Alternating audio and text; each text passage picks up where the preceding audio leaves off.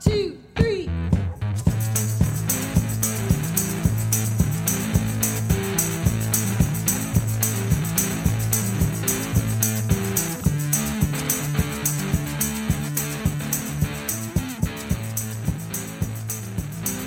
Hey, I'm Gary David. And I'm Adam Gamwell. Welcome to Experience by Design, the podcast where we explore experience designs of all kinds. One of the areas in which I can speak with some authority, probably a lot of authority, and believe me, there are not many areas which I can speak with any authority whatsoever, is that raising a child with a developmental disability is not easy. One of my children, my middle child, has a developmental disability, and in the time that we have been working with her to see how far she can progress, you see how many challenges come up on a daily basis. And while that statement might seem really obvious that it's hard to raise a child with a developmental disability, it's really hard to understand the extent of those challenges until you have to live with them as part of your everyday life. The experience of being a parent of a developmentally disabled child or neurologically atypical child, based on how you describe it, can be highly varied. And this is, there's no one experience that all parents have who are in this position. Kids can have a range of functioning, a range of challenges, abilities, and a wide variety of barriers.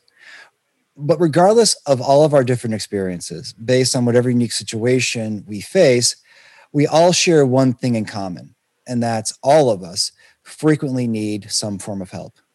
Yeah, that's right. And this is interesting because this is where the folks from Jeb's Game come in.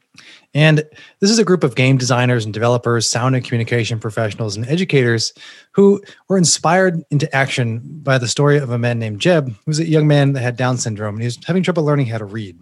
And so this team got together. They met on Reddit. They formed some forms of coalitions and working together on Discord using the power of online tech, and put together with an open source mentality, trying to explore how VR, virtual reality gaming, could be used to help people with intellectual challenges learn how to read. It's a really interesting, mixing together technology, education, and helping folks with all different types of neurological, or all across the neurological spectrum. And so with versions of this game and learning already under testing, they're working on it. They've been putting different ideas together for a few years. They've made a ton of progress in fulfilling the dream of helping Jeb learn how to read. And so today we bring you our chat with Oliver and Kellen from Jeb's Game about the process of bringing that team together virtually from across these social media platforms and how they're creating this really impressive and amazing VR-based learning experience. And if you go to their website, which we'll have in our show notes, you can see video versions of the early development of this game. And they also talk about how they keep this project on track because it's an all-volunteer project. This is not part of a company. They are a group of people all coming together with this strong purpose and mission, which really holds everything together and keeps the work aligned. We also talk about how if you find yourself inspired by this conversation, there is still room for people to become involved. They're always looking for help. They're always looking for people who want to contribute or in a position to be part of the mission and the larger goal, which is to help Jeb and others like Jeb learn how to read. It was a really inspirational conversation. Speaking personally, I really appreciate their efforts and hope you enjoy it as much as we did.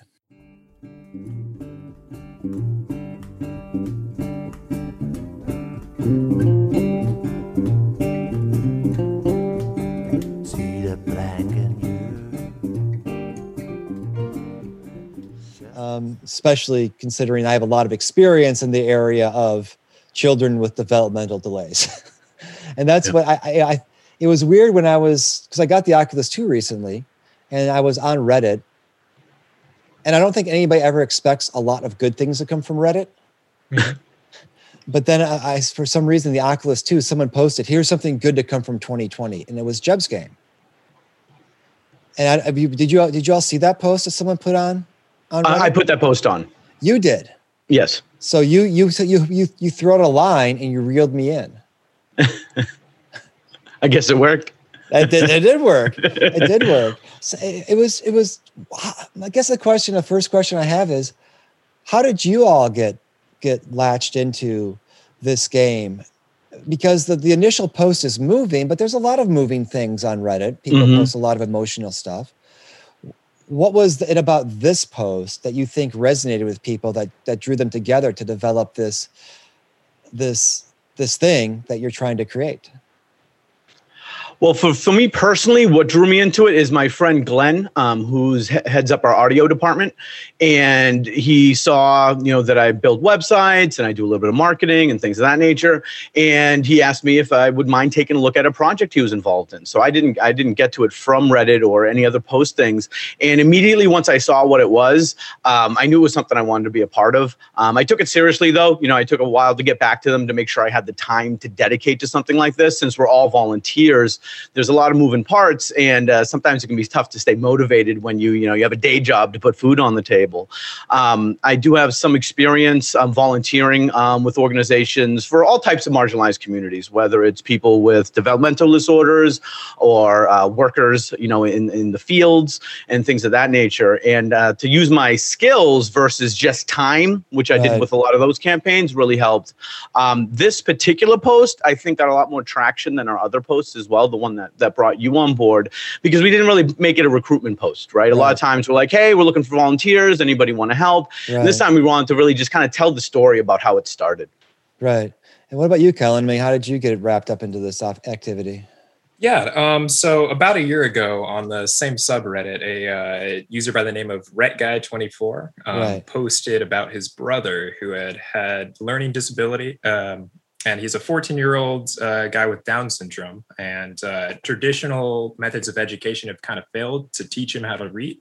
So what he did is he had an idea that VR could possibly help him learn these skills. So it was a lot more intuitive for him to play with Beat Saber and Job Simulator and a few of these existing applications.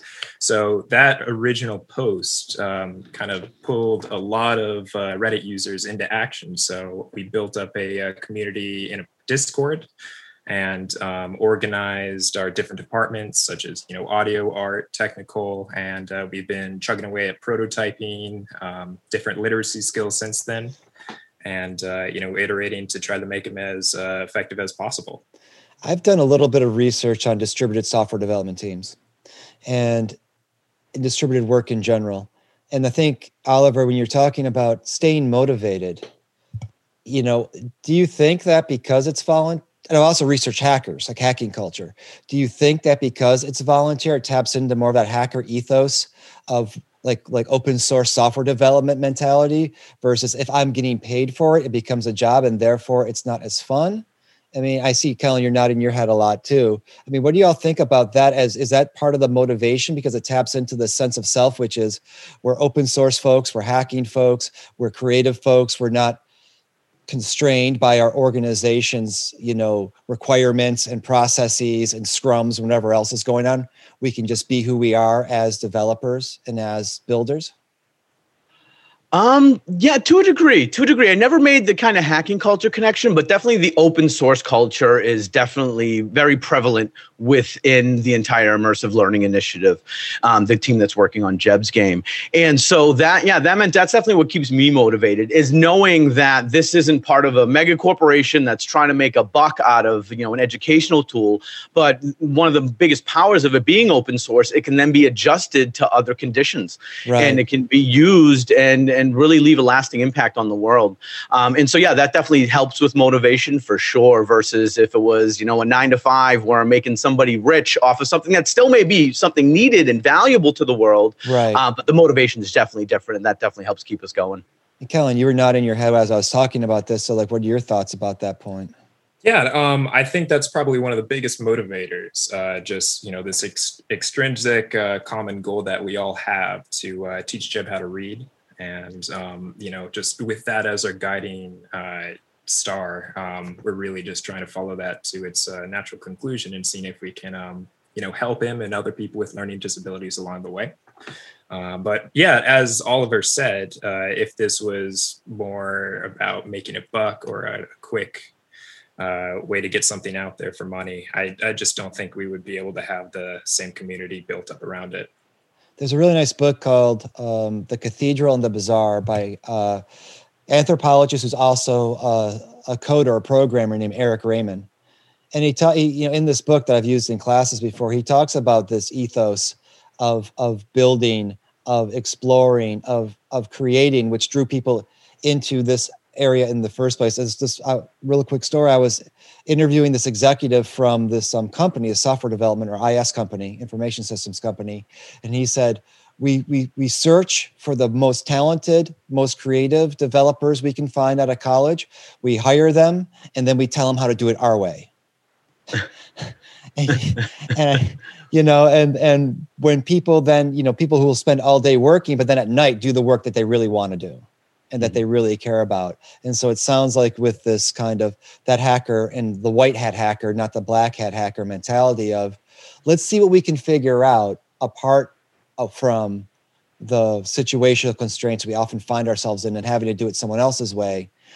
We can do it our way, but yet at the same time, you're all working together. How do you keep that energy of creativity as a motivating factor, but without having people forking and making decisions all over the place that might result in a breakdown in people, operating collaboratively?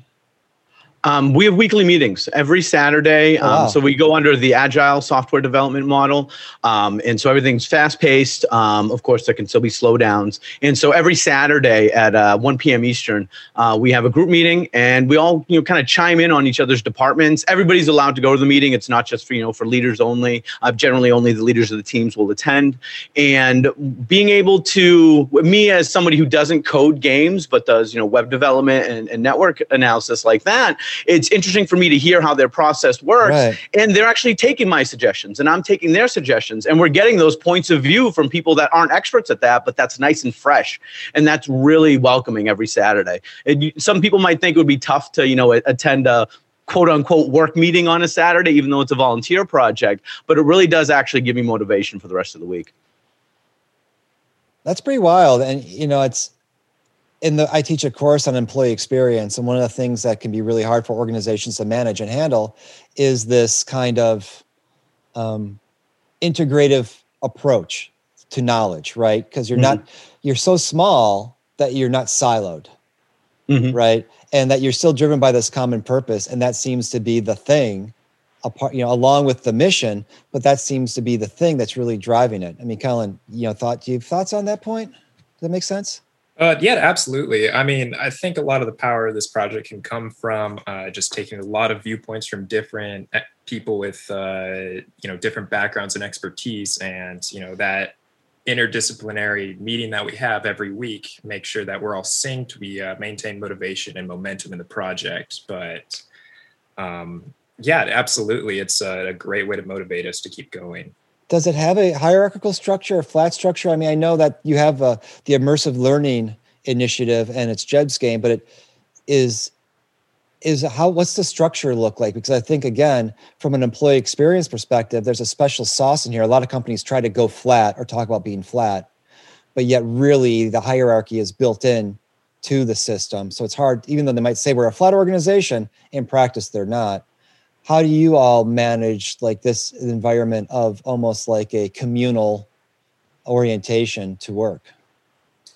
Yeah, so our most motivated volunteers have kind of shown themselves over the past few months, and we've given them the roles of department leads. So they're mostly responsible for coordinating other volunteers that have similar backgrounds into achieving something on a larger scale.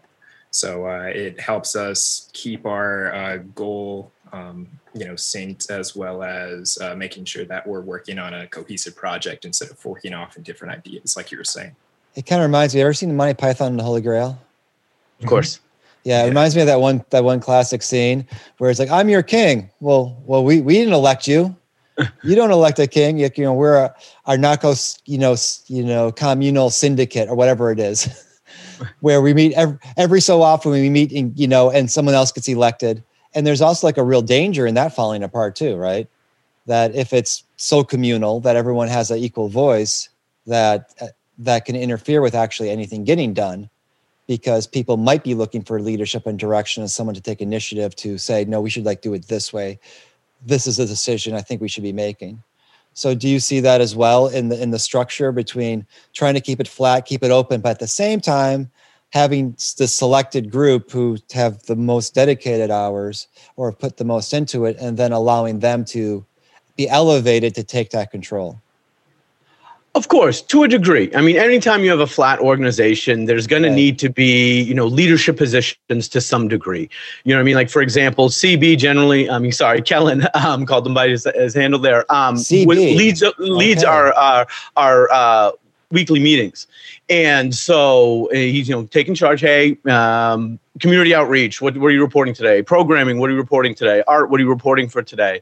And so that's going to be natural there. But then during the discussion, everybody's flat. You know what I mean? We all have an equal say. We use reason and logic to come to a conclusion.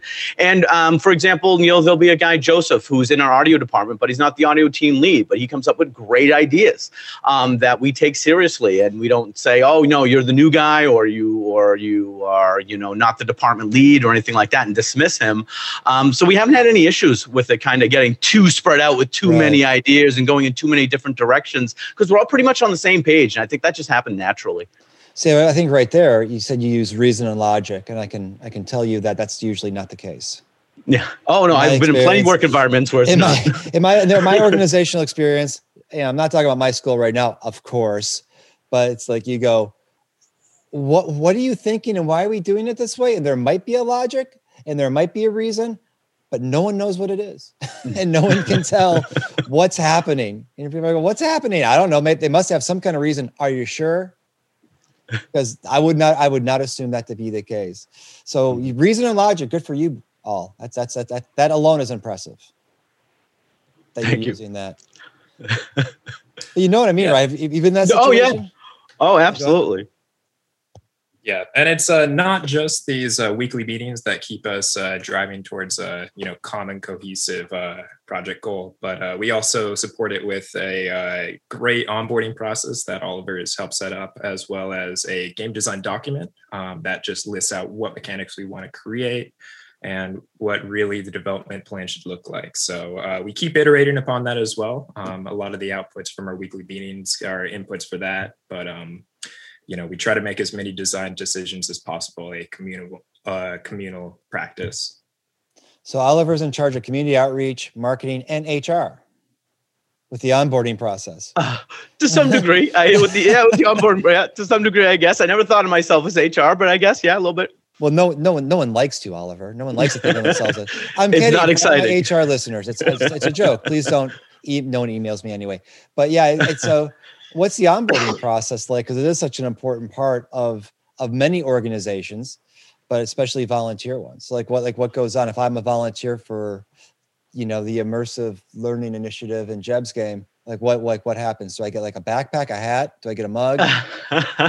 No backpacks, no hats. Mugs though. I'd like a mug. I think we should get mugs. Actually, CB, I'm okay with that. Need a mug. I'm big on coffee, so. Well, when thinking about it, I use it like a sales funnel would be, right? Where it starts with, okay, where's the traffic coming from? What type of viewer is it going to be? What's the first page that they hit, or commonly called the landing page, which any page can be a landing page. And then we have our volunteer page that goes into the different departments that we have. It also talks about that we use the agile development structure. And so people already have a good idea of what they're getting themselves into, right? If they're not familiar with agile, there's a little bit of information there, as well as a link to dig deeper into what it is. And then within the actual onboarding process itself, after they click to join the Discord, which is the first start, the first kind of conversion point, I guess I'd say. Right. They get led into the Discord. They have a welcome channel where they can actually see the different roles, and they can tag themselves. We took the kind of manual step out of it, and so they can tag themselves with a role that then alerts that department's lead, who then welcomes them. And then, there's also a form on the welcome channel in the Discord that they can fill out with any experience, why they're there, what they're interested in doing. The department lead gets the notification that somebody new's joined their department, can review that form, and then usually follows up within a day or so to start communication. And then the department leads really take it from there. It is fascinating because on the one hand, it's like this flat structure that exists out of this Reddit post, but at the same time, you're speaking in very traditional terms of department heads, onboarding, agile methodologies, the kind of formal approaches, but at the same time, being open source, being kind of hacker-ish, my word, oriented, and being kind of experimental in this space, this new space. So it's there's not a question there, but it's kind of like this interesting duality between traditional structure and online kind of ethos of openness. Yeah. And honestly, I haven't really thought about it that way until, you brought up these questions earlier. I think it's just naturally because of our motivations. There's none of that internal office drama that leads to the issues that a flat structure can have, where somebody's trying to get a leadership role or trying to, whether it's ego or whatever, motivated. And we're all just there for the right reasons. I think that's what it boils down to at the end of the day. Yeah. And I think there's, some of the beauty of Agile is I think people are the most productive when it's not a fully ordered organization with established processes and practices for everything. But at the same time, if everything's complete chaos, then you're going to have a lot of ideas going in different directions. So really just a mixture between those two, making sure that we can adapt to any new changes or ideas, while at the same time keeping the momentum going and having a common goal. Yeah, I just was to my class last night because I'm teaching this course, Ethnography for Experience Design. There's a concept that I refer to as innovation ethnography, which is how to use ethnographic insights and awarenesses to create innovative opportunities.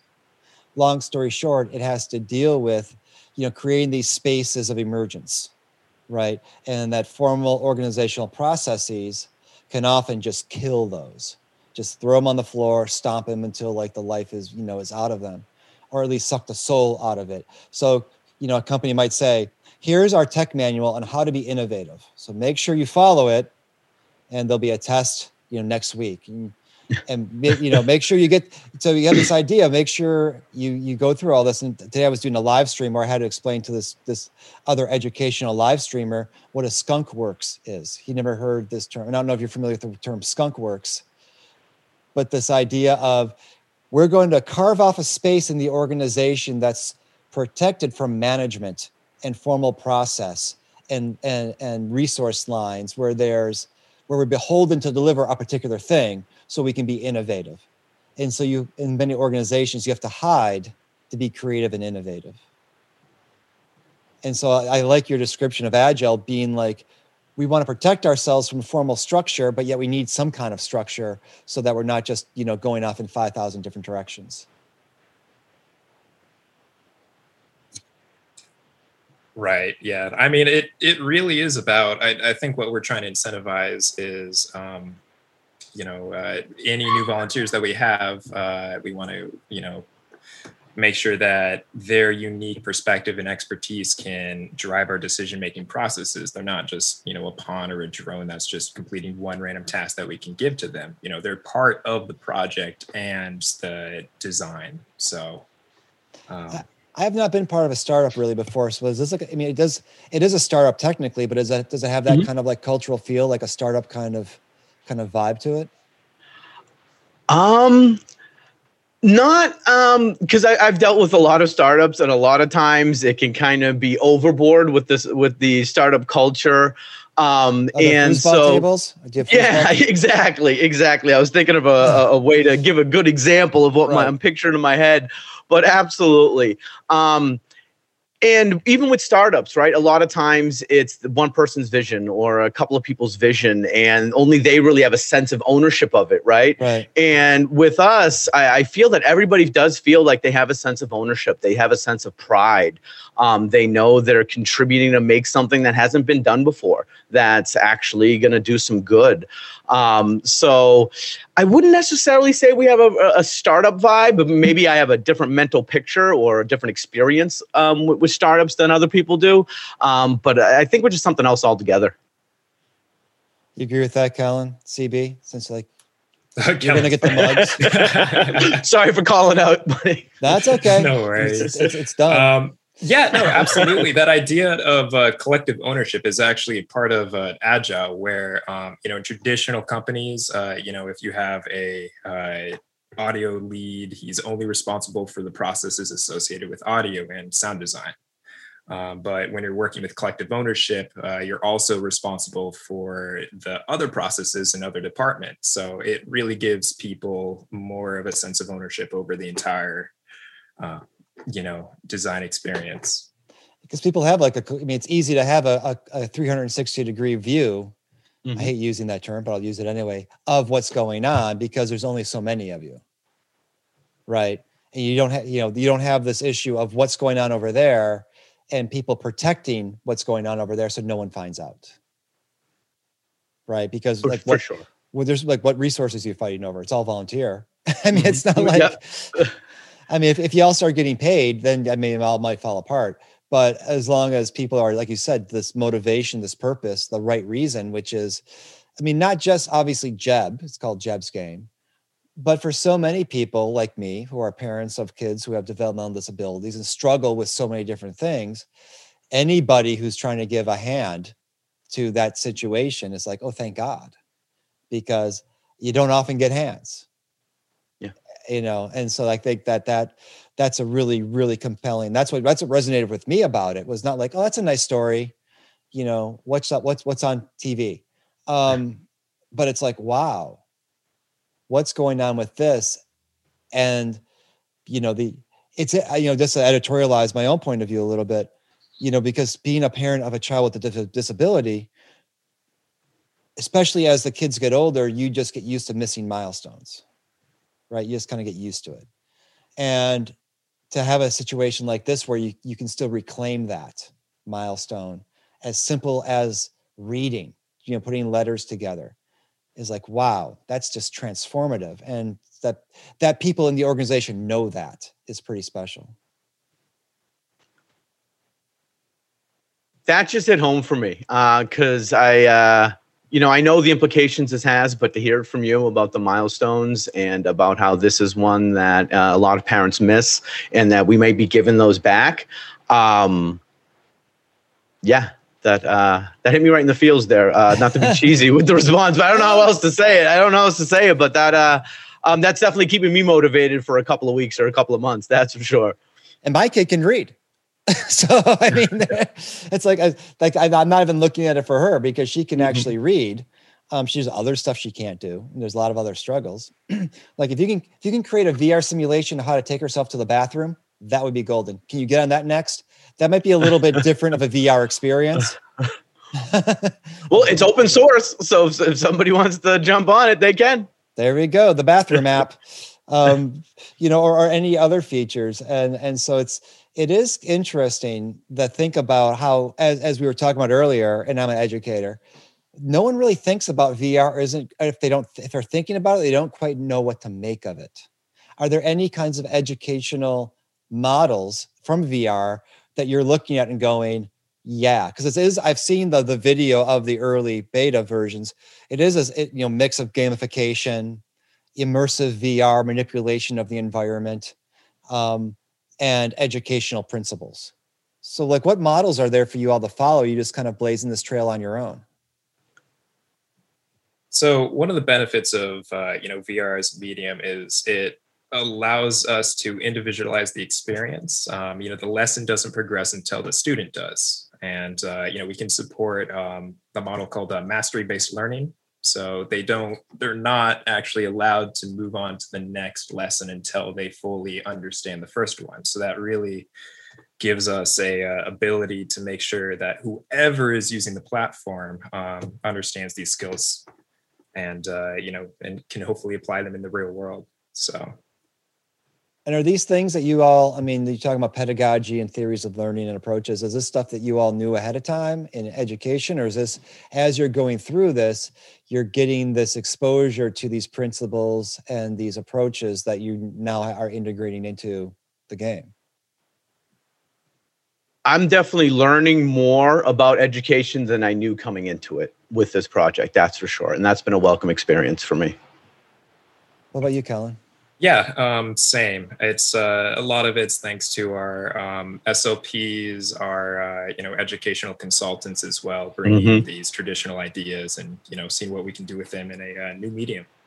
And do you have? I'm sure you do, but I'll ask the question anyway. Folks who are specializing in developmental disabilities and that kind of learning? Or do you find, and I even though I'm an educator, I don't know that area of work, oddly enough.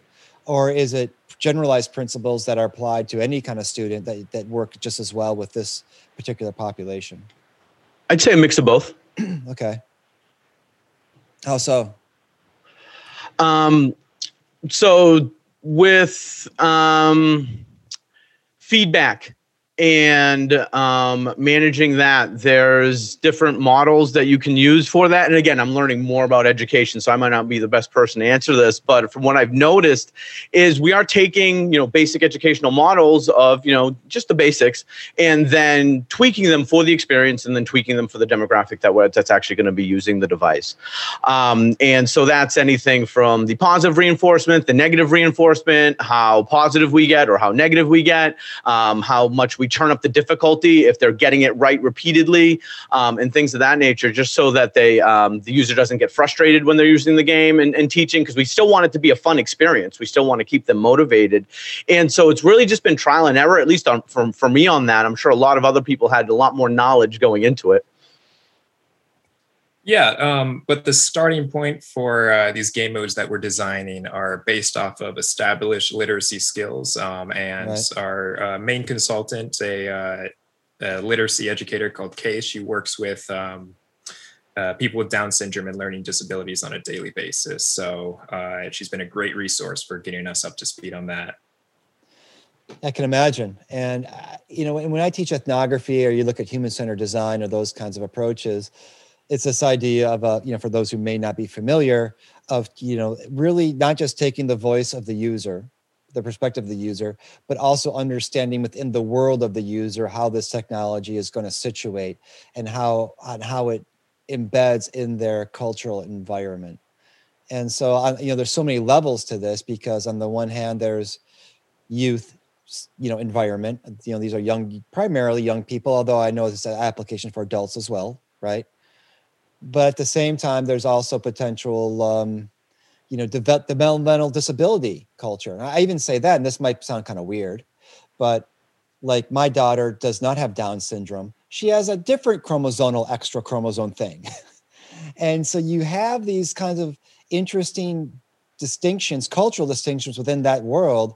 If a child has Downs or has Patau's or has Edwards or has some crazy variant that only that's like one small deletion on one arm of one genetic chain, that can be like a different culture of disability. So I'm kind of curious, and the answer might be not at all, but are there any conversations around those particularities, or is it more just around approaching it as just, developmental disability, and we're almost using Down syndrome as a persona to help guide us in potentially designing for these other groups at the same time? Does that make sense? Yeah. It does. Yeah. So it's your latter answer. So, Jeb is the main, our main persona is this right. one person. So we've been targeting, people with Down syndrome specifically, and, what tools have been shown to work with them in the past. But once we can tackle this extreme, hopefully we can regress to handle some of those other learning disabilities. It's funny to what I'm going to say is funny to me. It might be horrifying to everybody else, but I was talking with parents of, friends of ours whose child is disabled, and they said something to the effect of, yeah, sure, everyone, I didn't talk, not about this, but just in general, yeah, sure, everyone loves the Down syndrome kids. And I was almost resentful. I was just kind of like, whoa. And I got what they meant, right? Because it's, Corky on, what was that TV show? I don't even remember the name of the TV show that Corky was on.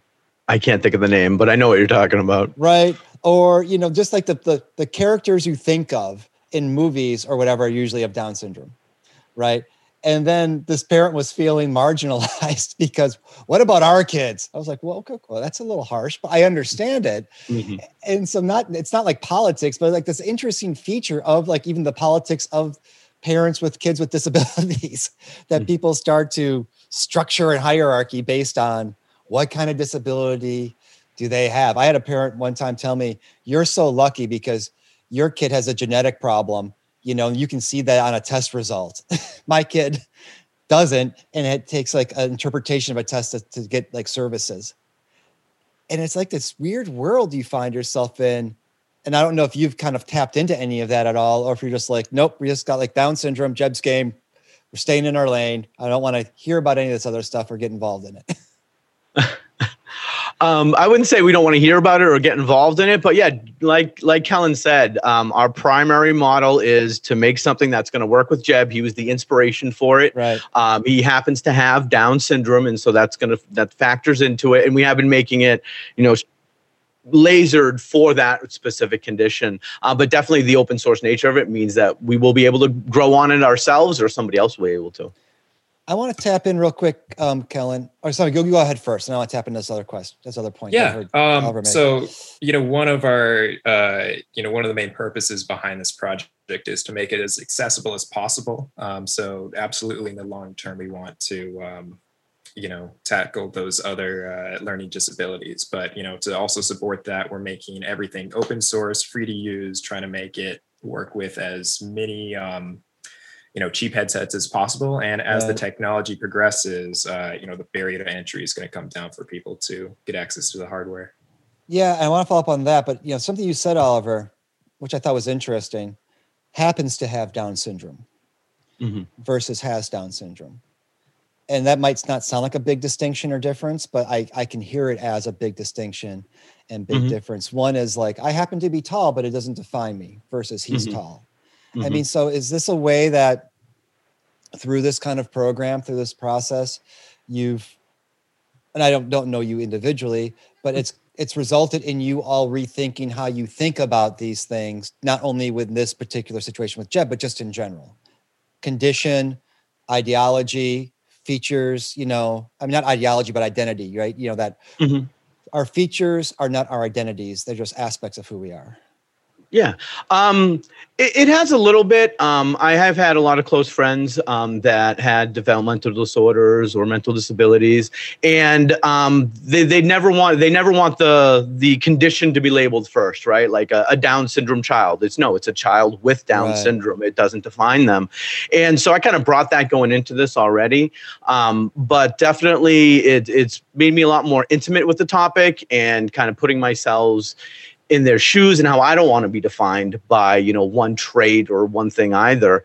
But yeah, it was an unintended consequence to some degree. Yeah. Yeah. It's an interesting question, right? Because I've not done work, but I know one of my former students came to realize he has autism or is autistic later in life, like much later.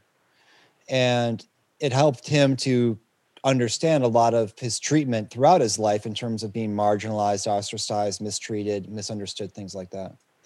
And then the language that people use as, I'm a person with autism versus people intentionally saying I'm autistic.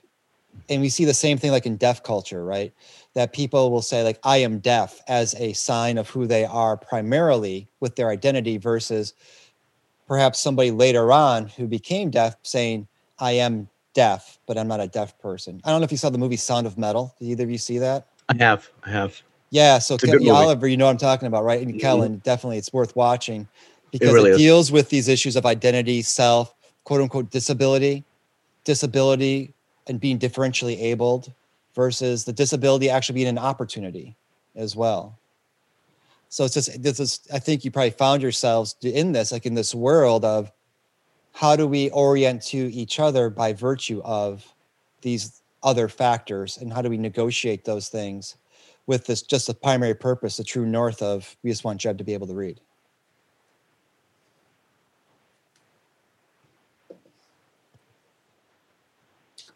Yeah. I mean, first and foremost, we're all people. And I think it's just a matter of creating some sort of experience that can, play off of our unique, identifiers. Maybe you have Down syndrome or some other learning disability. But, that doesn't really define you as a person. And I think it's really just a failing of our current models. And we say, is this person, they're not going to be able to learn. I think, just personally, this may be unfounded, but, anyone could be able to learn anything if they're given the right experience to do so. So, it's just, if education's a problem, there has to be an optimal solution that we can create for people. I think that's right. I think if it's not true, it's at least aspirational. That as educators, of which I consider myself to be one, that we shouldn't sit there and say, well, I just can't, I'm not good at this, I'm not naturally. I've seen this with artists, for instance, where someone will say to an artist, I can't draw. Well, the artist will say, well, how long have you practiced it? Yeah. Never. Well, then how do you know, right? You think I just picked up this paintbrush or this pencil and or like you all, you think I just started coding and it just happened? It took a long time to get to where you are. And if given the right tools. And it's also part of our educational system that sometimes those right tools aren't made available. Mm-hmm. And sometimes it's not the fault of the school district because they're dealing with their own resource constraints. And it's not the fault of the parents because they're dealing with their own constraints.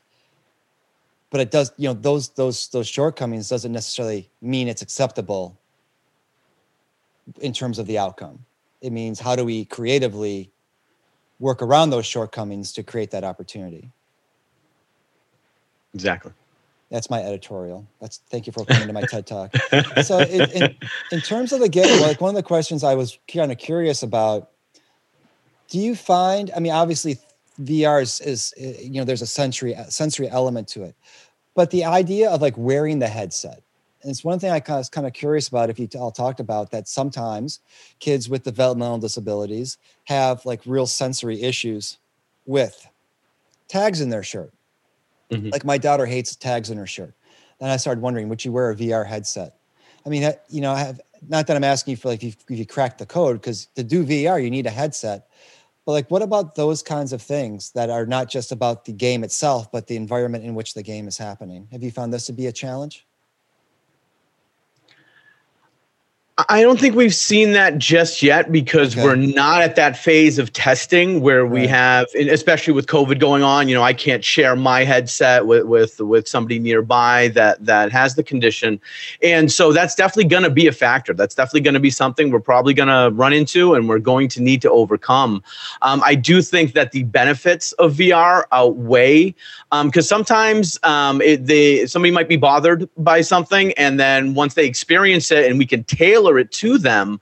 For example, children with autism are a great example. A lot of times they'll get attached to colors, or they'll get attached to sensory influences and inputs, sometimes negatively, sometimes positively. And I think if we can overcome that by making everything else in the environment welcoming and immersive and non-threatening, we'll be able to overcome some of those. But I'm sure there's going to be some limitations on people that will be able to use a headset at the end of the day. But with developments in that as well, they're going to be lighter weight, they're going to be less intrusive. We can also do things like balancing the headset so it's less of a feel, because a lot of times the default Quest will be a little front heavy. We'll put weights on the back to actually even it out so there's less pressure on the back of the skull. And so, in short answer, we haven't really jumped into that part of the testing and development yet, but we already have some ideas on how to overcome them. Yeah, and like this idea of like, pimp my Oculus. As I see on Reddit, people doing all these crazy kinds of designs that makes, and it reminds me of, if you're familiar with the story of, I think it was 3M when they were making an MRI machine and the children were terrified of it. So they created it to make it look like it was a pirate ship or a canoe going into a tunnel. Do you know that story? I don't. It's interesting though. Kellen, you familiar with it? I think I saw a headline, but please elaborate. So like really quick, the guy who created, or was it the main designer behind the, I think it's a MRI machine where you have to go into the tube, right? It was beautiful and lovely, and kids were horrified of it because it was like this big antiseptic, scary looking tube. And so what they did was created on the ground rocks that they had to skip along or hop along. And then the tray that they laid in, the table that they laid on, was decorated like a canoe. And then the thing that they went into to get the MRI looked like they were going into a cave. And so it created this larger experience around it that made it much more accessible and less scary to the children. Yeah, that's why I was thinking about, like, like what would it look like if, like, we put, like, googly eyes. That's a simple one. But how could we even decorate it on the outside so that people then, it emulates a character that they know, or a video that they've watched, or a cartoon that they follow, or something like that. Absolutely. Right. And MRIs are scary. They seem horrifying. I've never had one. I've had a couple of them. I used to have seizures when I was younger, and they're scary. Those are not pleasant machines. They're loud too. Right. Kellen, what were you going to say? Yeah. I mean, just like what you were saying with the MRI machine, creating some sort of purpose behind the actual task involved. I think Jeb's game is trying to support kids, and we're surrounding these tasks with a narrative of you're on the spaceship with a mission to discover the alphabet and learn how to read. So after some crazy event where you crash on this pirate planet. It's really about just trying to create a sense of purpose and another way to drive them to learn this. So I absolutely think, either reskinning the task at hand or creating some sort of narrative can definitely benefit people. It seems really, for me, trying to kill zombies in Walking Dead Saints and Sinners, it seems really hard to program for this environment. I'm not a programmer. It all seems hard. But is it, you don't have to be humble, but is it challenging to create like a map that opens up? Because I was looking at the pirate video. Is it hard to do like a Beat Saber kind of event where, like, you're using a wand to hit, to hit letters that you're supposed to identify? Or is it just like any other kind of programming that once you figure it out, it's not too bad? It seems pretty amazing and pretty difficult to do. Yeah, we have No, go ahead, Colin. Go ahead. We have a incredible human-computer interaction researcher that's leading our development efforts. His name is Jorge. I don't really want to speak on his behalf, but it's remarkable what these guys can do, and their ability to take these design constraints in mind and turn those into a experience. It's a wonder to see in person. Yeah, you're going to say, Oliver? I was gonna speak about Jorge as well. I don't want to speak for his work, but some of the stuff he's done on hand modeling and how it interacts and the collision with the other assets in the environment has just been amazing. And for me, as somebody that's a web developer that's very traditionally 2D, to see what they've done it's been amazing. It's been unbelievable, frankly, for a lot of the things that he's done, because he's been stuff that AAA games, don't do, especially with the actual collisions on the hands. And so how hard or easy that was for him, he certainly makes it look easy. I'll tell you that. But I'd let him speak to that. We actually have a professor at Bentley in haptics who specializes in haptics, and it's such a cool part of the experience, right? When you get that vibration in the hand controls. That then that connects what you're seeing visually and what you're hearing from an auditory standpoint with what you're feeling in your hand. And that's just like, I'm like, that's like really cool stuff. I think at some point, if you had like a sleeve to put on, and so like when the zombie's biting my arm, I feel that. That would be really cool. Might be a little too much for me. It might be, but it would be really cool. And I always think, like, maybe I should smell like what the zombies smell like. But then I'm like, is that the zombie? It's like, no, it's my dog who needs a bath. But it's almost the same thing. It's almost the same thing. And the other thing that was really cool from a sensory standpoint is the sounds. And I was watching the video that you have on your website about your audio engineers. And that was like the coolest stuff, because they're just like grabbing whatever they have, like old Nintendo 64 controllers and whatever else they had like laying around to try to simulate the sounds that they were hearing. You're seeing, I should say, on the game environment. It seems like they were having a lot of fun. Oh, it certainly did. Yeah, that would be that was Glenn and Joseph from the audio team, and yeah, they're wizards as well. They do great work on really setting the feel and helping with that. Stuff where haptics, maybe fall short. That those sound cues really do put you in the environment even more. Yeah, and so like looking forward, what's the production schedule looking like? In terms of, I think by mid 2021, you're hoping to have something available. Is that still the plan, or like where are you all at right now? Yeah, so we've narrowed down our designs to 2 game modes that are going to be targeting our first 2 literacy skills, and we're hoping to get a fully polished what's called a vertical slice, which is just an example of a small bit of what the full game would entail, but gives you a great sense of what it should feel and be like. So yeah, the development schedule is looking like we'll be releasing that mid 2021. But since everything is volunteer powered, it's a little hard to put a definite date on that. And so, do you find yourselves more or less on schedule with where you thought you're going to be at this time? I'd say more or less. Yeah, I mean, there's been some hiccups with COVID and stuff like that, and people needing to, take time off, or they're losing their jobs and stuff of that nature. And so that has definitely been some roadblocks for us. But we keep trekking on. And I'm going to plug, if anybody hearing this wants to volunteer for the project to help us make that mid to late 2021, you can check it out at jebsgame.com, and we'll be more than happy to have you. And you were going to say, Kellen, about the schedule. How are you feeling about it? Yeah, I mean, it really is just based on, what's our, how is the project's momentum continuing over time? And I mean, we've definitely had some breaks where we've slowed down over a couple months, but, it seems like we have a lot of motivated people, new volunteers coming into the project, and it's just maintaining the momentum is the key factor there for that release date. I mean, it's pretty impressive, right? That the fact, again, going back to that, so many companies have problems hitting release dates. I had a student who was working for one of the major video game companies, and there's a term, I'm trying to remember what the term was, where like no one goes home for like a month and a half.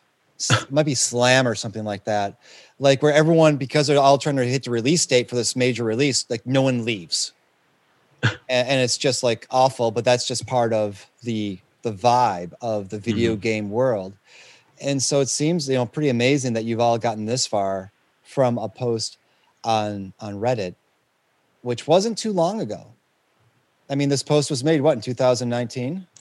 February 2020, I believe. February 2020. February 2020. And in that time period, you're already where you are. I mean, it seems impressive to me, but what do I know? But it seems impressive.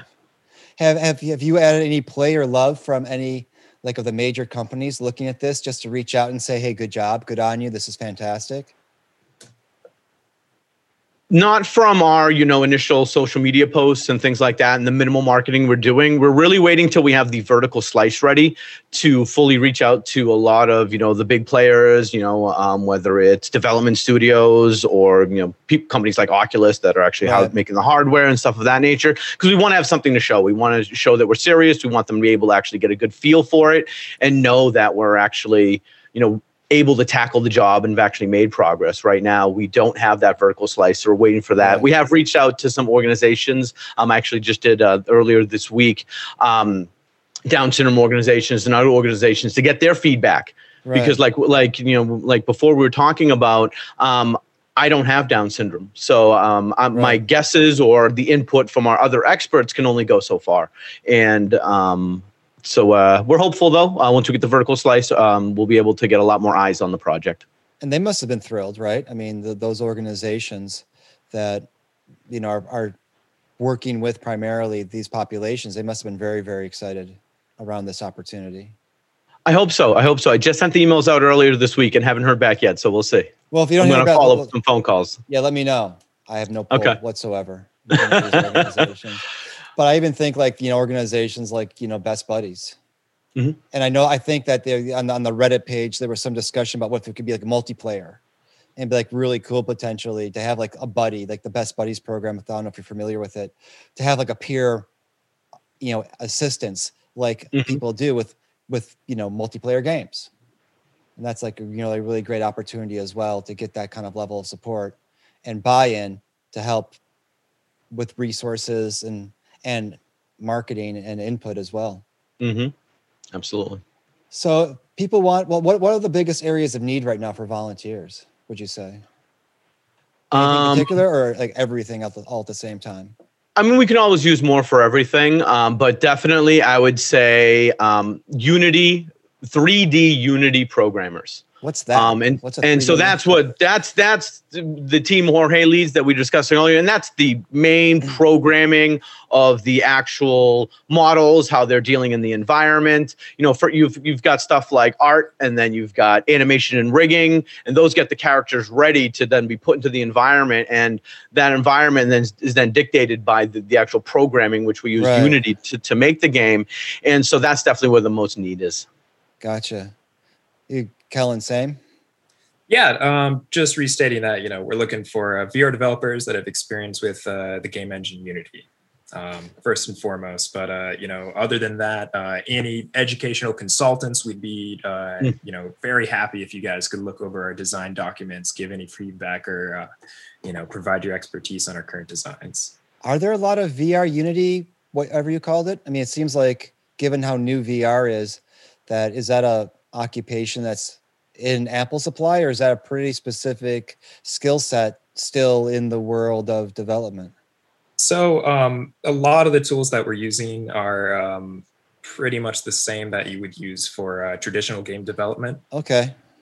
So thankfully we have a lot of support in that, but you don't really need to be a VR developer. If you have game development experience in Unity, we'd be happy to have you, and we can definitely get you up to speed. So for anybody who's looking to actually also work on a great cause and develop their own skills, this would be a great opportunity to do both, to be a Absolutely. game, to add a badge or whatever kids are calling it nowadays, whatever you kids call it nowadays, to your LinkedIn, along with working on a really important cause that's going to have great impact for a lot of different people.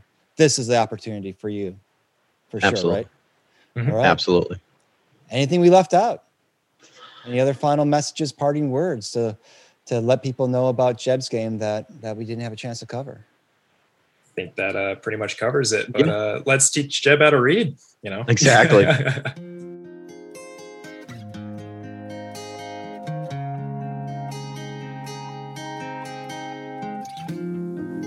Many thanks to Oliver James and Kellen Elliott for talking about Jeb's game and sharing their innovative approach to designing learning experiences, and honestly, their passion and purpose that keeps this project going. You can find more about Jeb's game, as well as the work and how you can get involved too, in our show notes. We also want to thank you for supporting the podcast. We really do appreciate your contributions, just in terms of listening, in terms of emailing us and sharing your ideas, and even your financial support in making the podcast possible.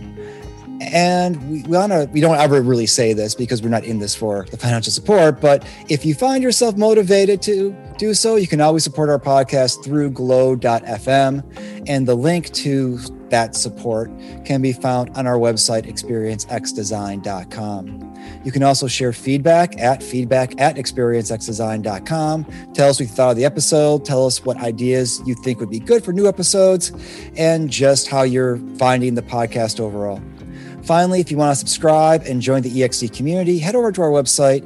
Just give us your email, don't cost nothing, and stay on top of all the EXD news. And with that, be safe, be well, and we will see you next time on Experience by Design. Ciao.